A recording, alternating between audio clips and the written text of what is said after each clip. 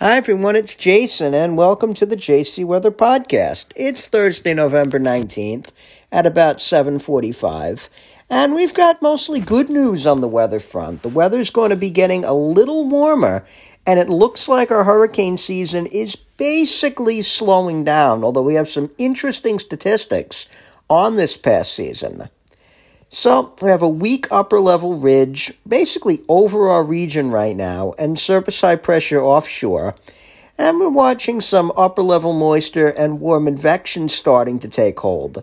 So, it is not going to be as cold tonight. This morning, we woke up, many areas were below freezing. Some places were even in the teens out in the Pine Barrens. But tonight, it's only going to drop into the mid-40s, so we're only going to be falling a few degrees. It's also going to stay breezy, which will help keep the winds up. We'll see gusts over 30 miles per hour. And we're going to see this zonal flow establish itself really through the weekend. For Friday, we'll see mostly sunny skies with highs in the mid to upper 50s, and that's right around average. Saturday is our really warm day of this stretch, along with plenty of sunshine. We're looking for highs near 60 and morning lows just in the upper 40s. But temperatures are going to turn a little cooler on Sunday. Highs will back down to around 50 with morning lows in the upper 30s. We're going to watch clouds increasing through the day as we start to get an onshore flow and the frontal system approaches. We might get a few showers by the evening. Now, the Atlantic hurricane season is finally coming to a close. It actually ends on the 30th of November. We're still watching a couple more disturbances. We have this broad area of low pressure in the southwest Caribbean. Right now, it's near the coast of Panama. We thought a few days ago this was a prime candidate to become our next system, which would have been Kappa. But shower and storm activity is really greatly diminished. The National Hurricane Center is no longer expecting this to develop. We're watching a non-tropical area of low pressure right now in between the Bahamas and Bermuda.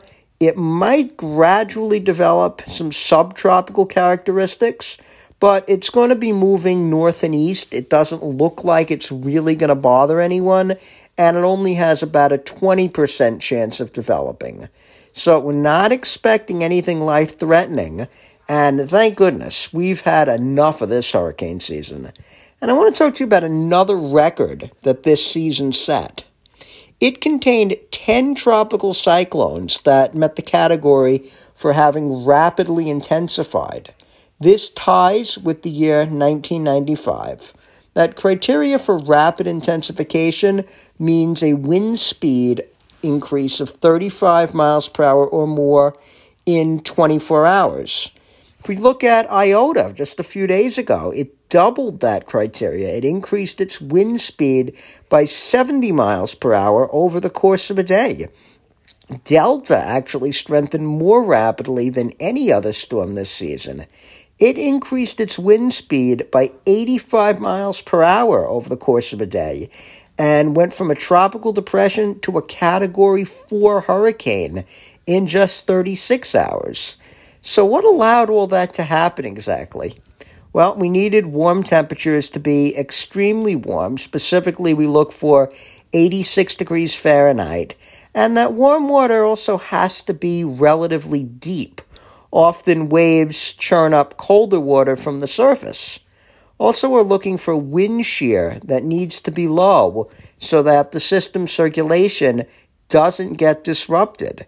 And we had both of these conditions widespread through the Atlantic this season. We also want to talk about hot towers.